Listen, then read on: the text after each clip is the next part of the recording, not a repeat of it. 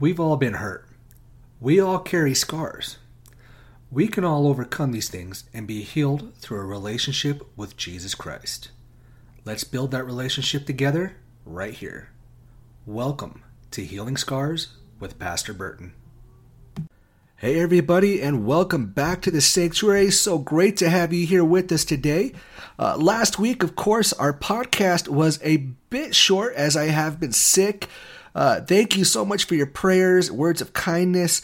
You know, the Lord has brought me through, and I'm feeling much better, even though I know I don't necessarily sound it. I still have a bit of congestion, a bit of a sore throat from the coughing and everything, but really just so much better. Thank you again. Now, before we start this week's message, I'd like to point out that we've gone through a lot this past year. We've actually completed all 10 of the least preached books in the Bible and 9 of the 10 shortest books of the Bible. That is a lot. There's a lot in there. Now, of course, I encourage you all to go back and read through all of these books as well on your own to see what the Lord has to say to you. You know, I'll never, ever encourage you to take just my word or anyone else's for that matter. After all, 2 Timothy chapter 2, verse 15, the Bible says, "Be diligent to present yourself to God as one approved, a worker who does not need to be ashamed, correctly teaching the word of truth," which means that we all need to be faithful or diligent in how we study the word and how we present it. So, it's not only that, we want to make sure that we can truly understand it, but that we're sharing it properly with others. And also, by doing this, we can also ensure that we're sharing the true light of God's word and its true meaning, with the world. All right. Now, with that said, let's dive into today's word. Now, this is going to be a hard application for some. Why? Because we live in a world in which nobody wants to offend, alienate, hurt feelings, or lose friends. However, when you follow Christ and you share the gospel, that's exactly what's going to happen. That's exactly what you're going to do. Why? Well, simply put, love hurts. Love hurts. The Bible teaches us that love isn't just some feeling. It's not just some empty words or some meaningless emotion, even though that's what it seems the way the world tosses it around. Rather, the Bible teaches us that love is in action. And when you tell people what they're doing is wrong, no matter how lovingly you say it, no matter how well you say it, or how gingerly you mean it and intend it, people don't want to hear that they're wrong. They get offended. They get upset. It hurts their feelings. And the more a part of the world someone is, the more they're going to be offended by it, and the more it's going to hurt them. Plain and simple. For those with their Bible, and those that follow along with an app, those taking notes as well, join me in John 15, and we're going to look at verses 18 through 27 here. Jesus says, "If the world hates you, keep in mind that it hated me first. If you belonged to the world, it would love you as its own. As it is, you do not belong to the world. But I have chosen you out of the world. That is why the world hates you. Remember what I told you. A servant is not greater than his master. If they persecuted me, they will persecute you also. If they obeyed my teaching, they will obey yours also. They will treat you this way because of my name, for they do not know the one who sent me. If I had not come and spoken to them, they would not be guilty of sin. But now they have no excuse for their sin. Whoever hates me hates my Father as well. If I had not done among them the works no one else did, they would not be guilty of sin. As it is, they have seen, and yet they have hated both me and my Father. But this is to fulfill what is written in their law. They hated me without reason. When the advocate comes, who I will send to you from the Father, the Spirit of truth, who goes out from the Father, he will testify about me. And you also must testify, for you have been with me from the beginning.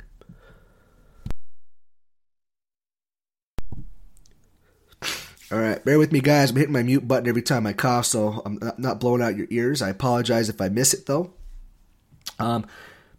As much as, we can't stand it when others don't like us. Unfortunately, it's going to happen. There's no ifs, ands, or buts about it. It's not a matter of if, it's a matter of when. See, the world hated Jesus first. Why? Because he performed miracles? Because he treated strangers, the outcast, and downtrodden with love? Because he called out the hypocrites? No. It was because he spoke the truth. He said the hard things. He didn't tell people what they wanted to hear. He didn't sugarcoat anything or try to put some kind of a spin on it, make it sound really good. No. He told them the truth. And he told them what they needed to hear. Again, not what they wanted to hear, but what they needed to hear. And because this is how the world responded to him doing this, he knew that he needed to warn us to expect the same. Why would we need to expect the same?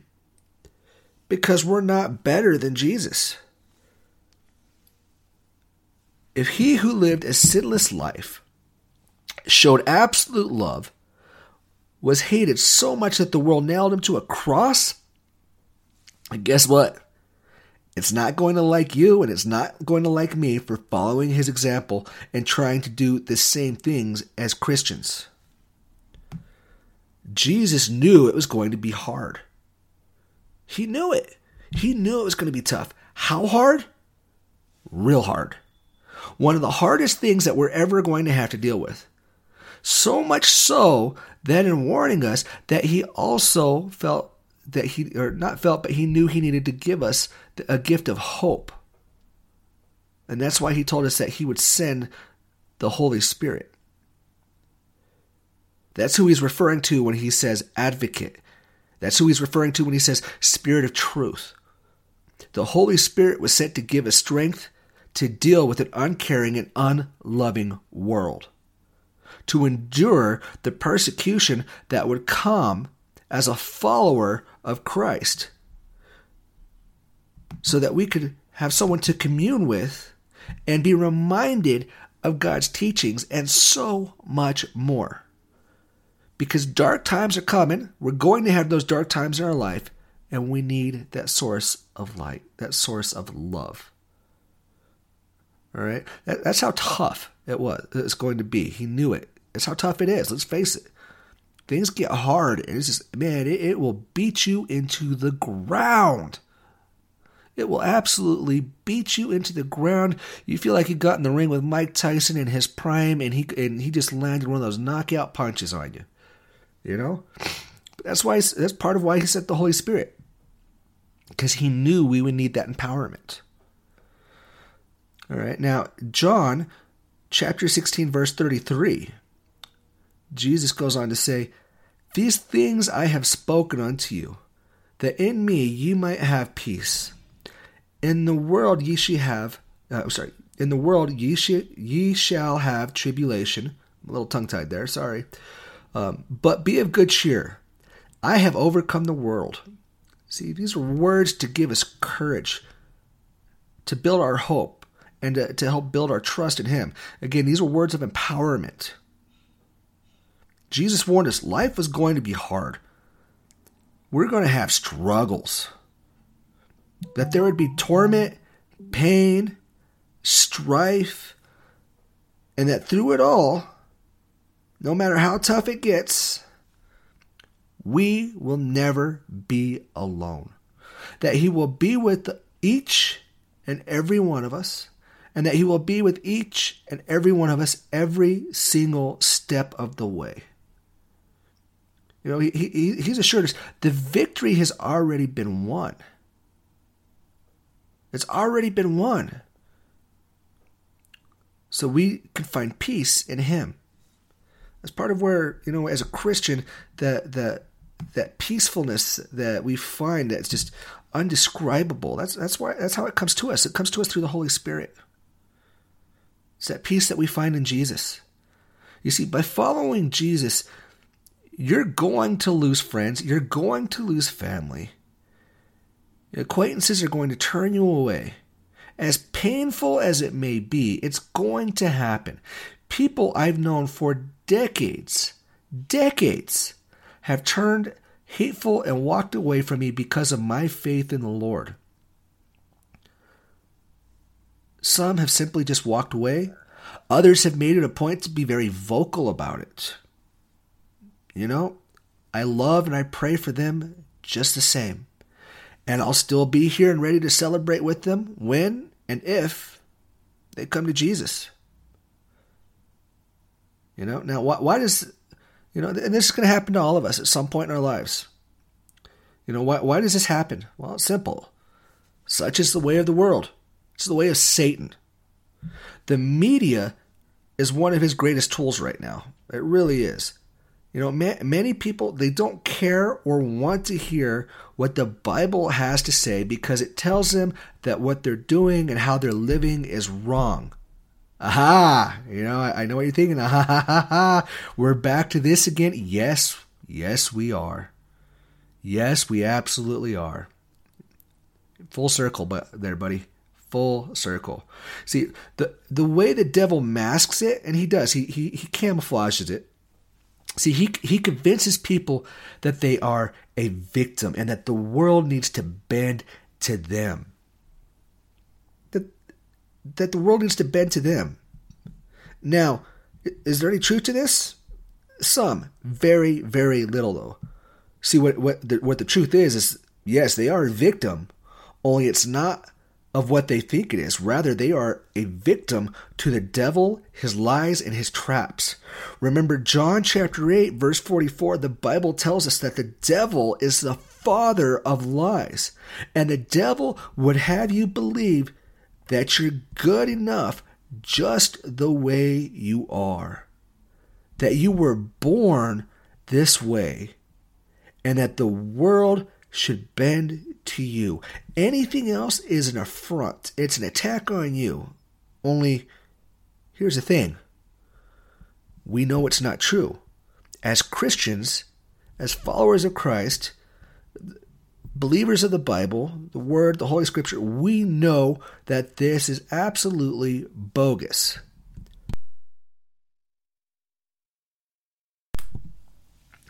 So, turn with me now to Ephesians chapter 2, verses 2 through 3. And the Bible says, so it's Ephesians 2, verses 2 and 3.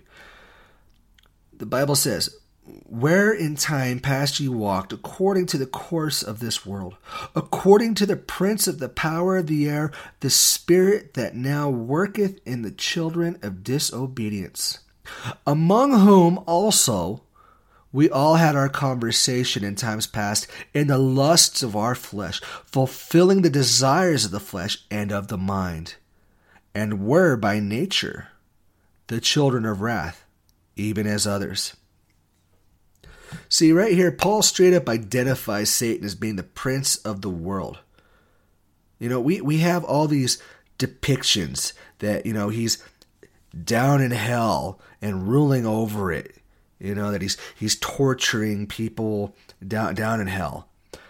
Only that's not what the Bible tells us.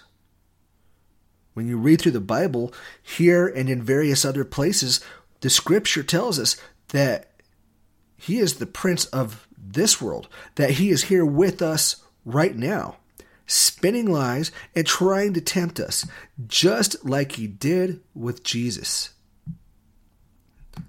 Not only that, each and every one of us has a sinful nature. And because of it, we sin. We're selfish. We don't give our hearts completely over to God. We don't love him with all of our hearts all of the time, even though we should. We all stray. We all sin. We've all fallen short of the goal in our lives. Why? Because we live corrupt lives in a corrupt world. What do I mean by corrupt lives? Well, sinful lives. It really is that simple. You see, we need to go to speak with the Holy Spirit every day. Every day we need to be renewed. We need to be rejuvenated.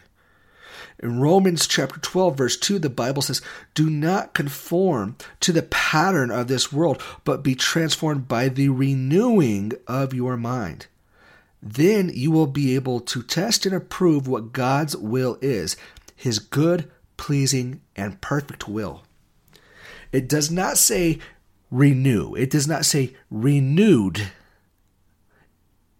but renewing.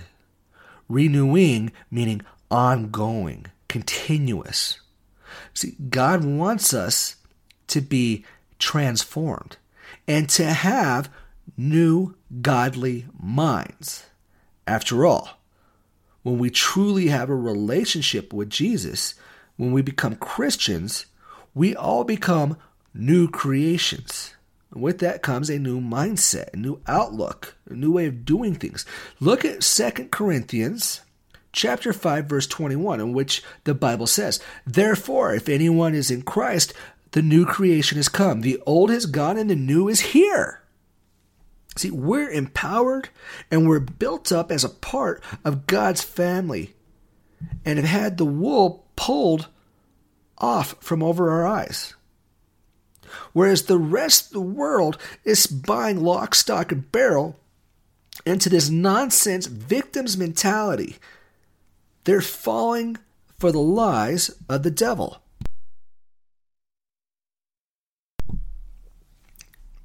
And what's happening is that they're looking at the world through his lens.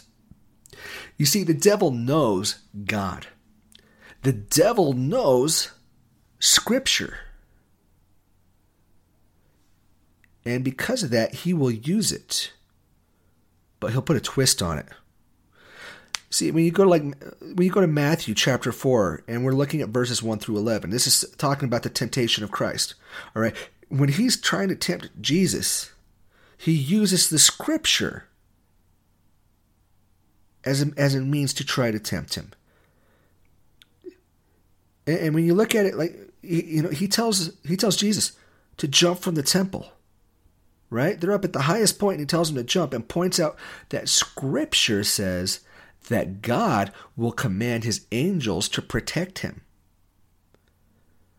But what happens here is he doesn't use things in context. He doesn't use everything that he should. See, and that's why Jesus sees right through him. Jesus saw through this lie because it was twisted and taken out of context. Because while, yes, the devil is using Psalm 91, he's taken it out of context.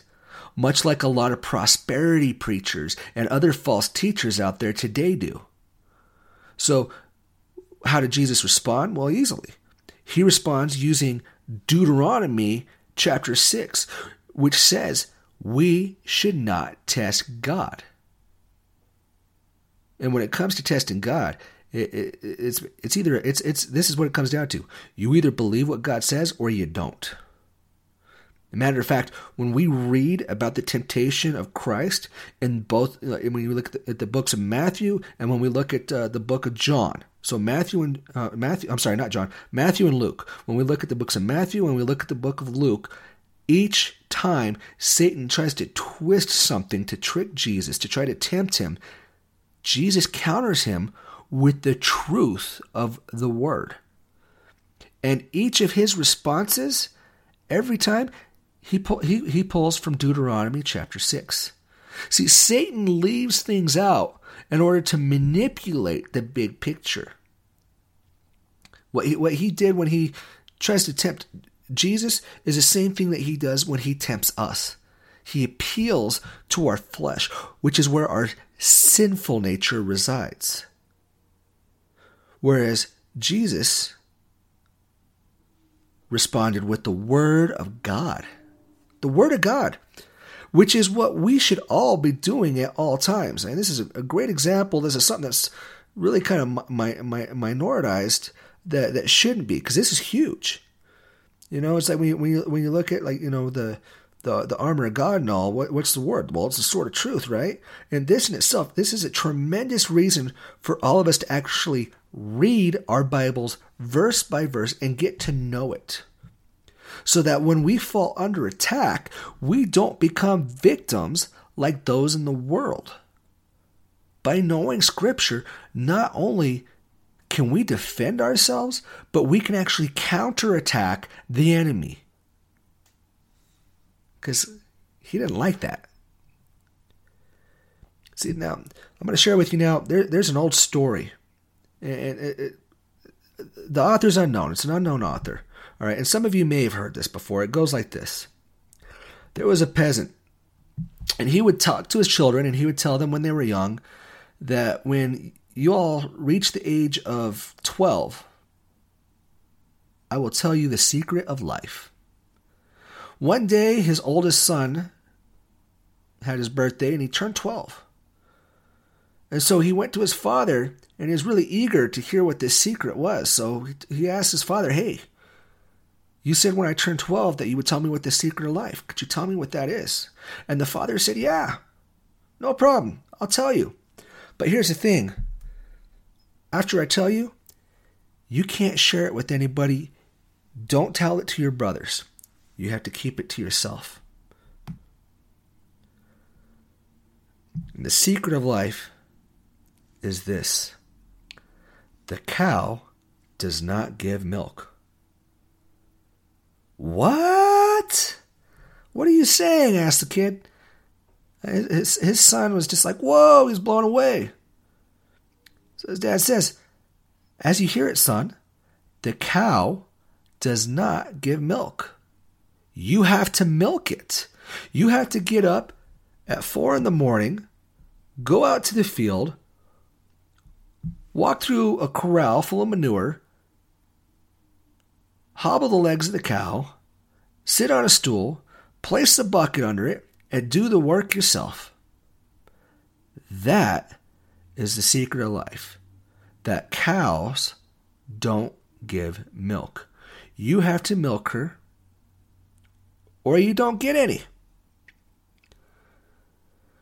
See, there's this generation that thinks that cows give milk, that things are automatic and free. And the mentality is that if I wish, if I ask, then I will get it. They have been accustomed to getting whatever they want the easy way. But life is not a matter of wishing, asking, and obtaining. The things that one receives are the effort of what one does. Happiness is the result of effort. Lack of effort creates frustration. So, share this with your children at a young age, the secret of life, so they don't grow up with the mentality that the government, their parents, or their cute little faces are going to give them everything that they need in life. Remember, cows don't give milk. You have to work for it. All right, so that's the story, right? But it pertains, because that is the same problem that we see with society today. That is the mentality that we're seeing today, that people are entitled to have the world given to them. Whatever they want, they can have. All they need to do is ask for it. That it's a reward that should be given to them because of any hardship that they've had to deal with in their life. Oh, you've had it hard. You know what? That's the same lie that Jesus was told. That the world would be given, and all he had to do in return was bow down and worship Satan. And that's what we're being told. That everything can be just given to you, that you're entitled to it. And all we have to do is worship Satan. And the sad thing is people don't even realize that they're falling for that trap, that that's exactly what they're doing with every idol in their lives. Only they don't believe that what they're seeing and what they're looking at and what they're dealing with is an idol. Unfortunately, it is. Anything that comes before God is an idol. You see, Satan can't give you fulfillment. Only Jesus can. The world, contrary to popular belief, doesn't owe you a thing. You need to work for what you want. And you have to earn honestly. It doesn't mean that things are ever going to be easy.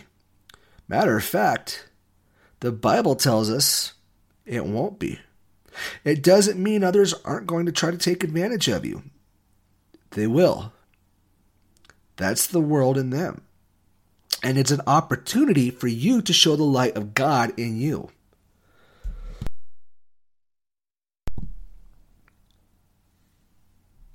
Anytime that the enemy turns on you, rebuke it with Scripture.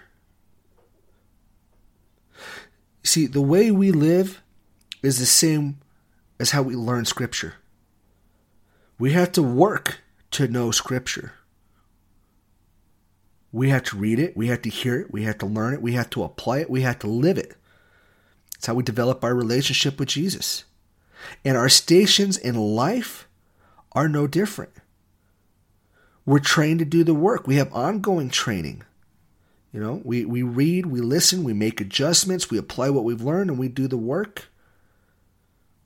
None of it just comes to us.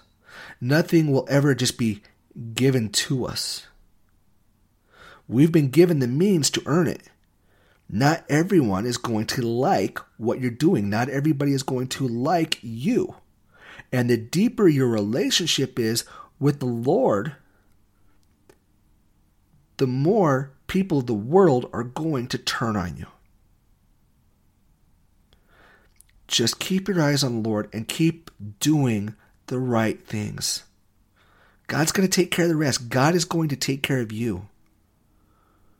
So keep loving the world, even at its most unlovable, just as Jesus has loved you. You're blessed. You are a blessing. Now go and be the church.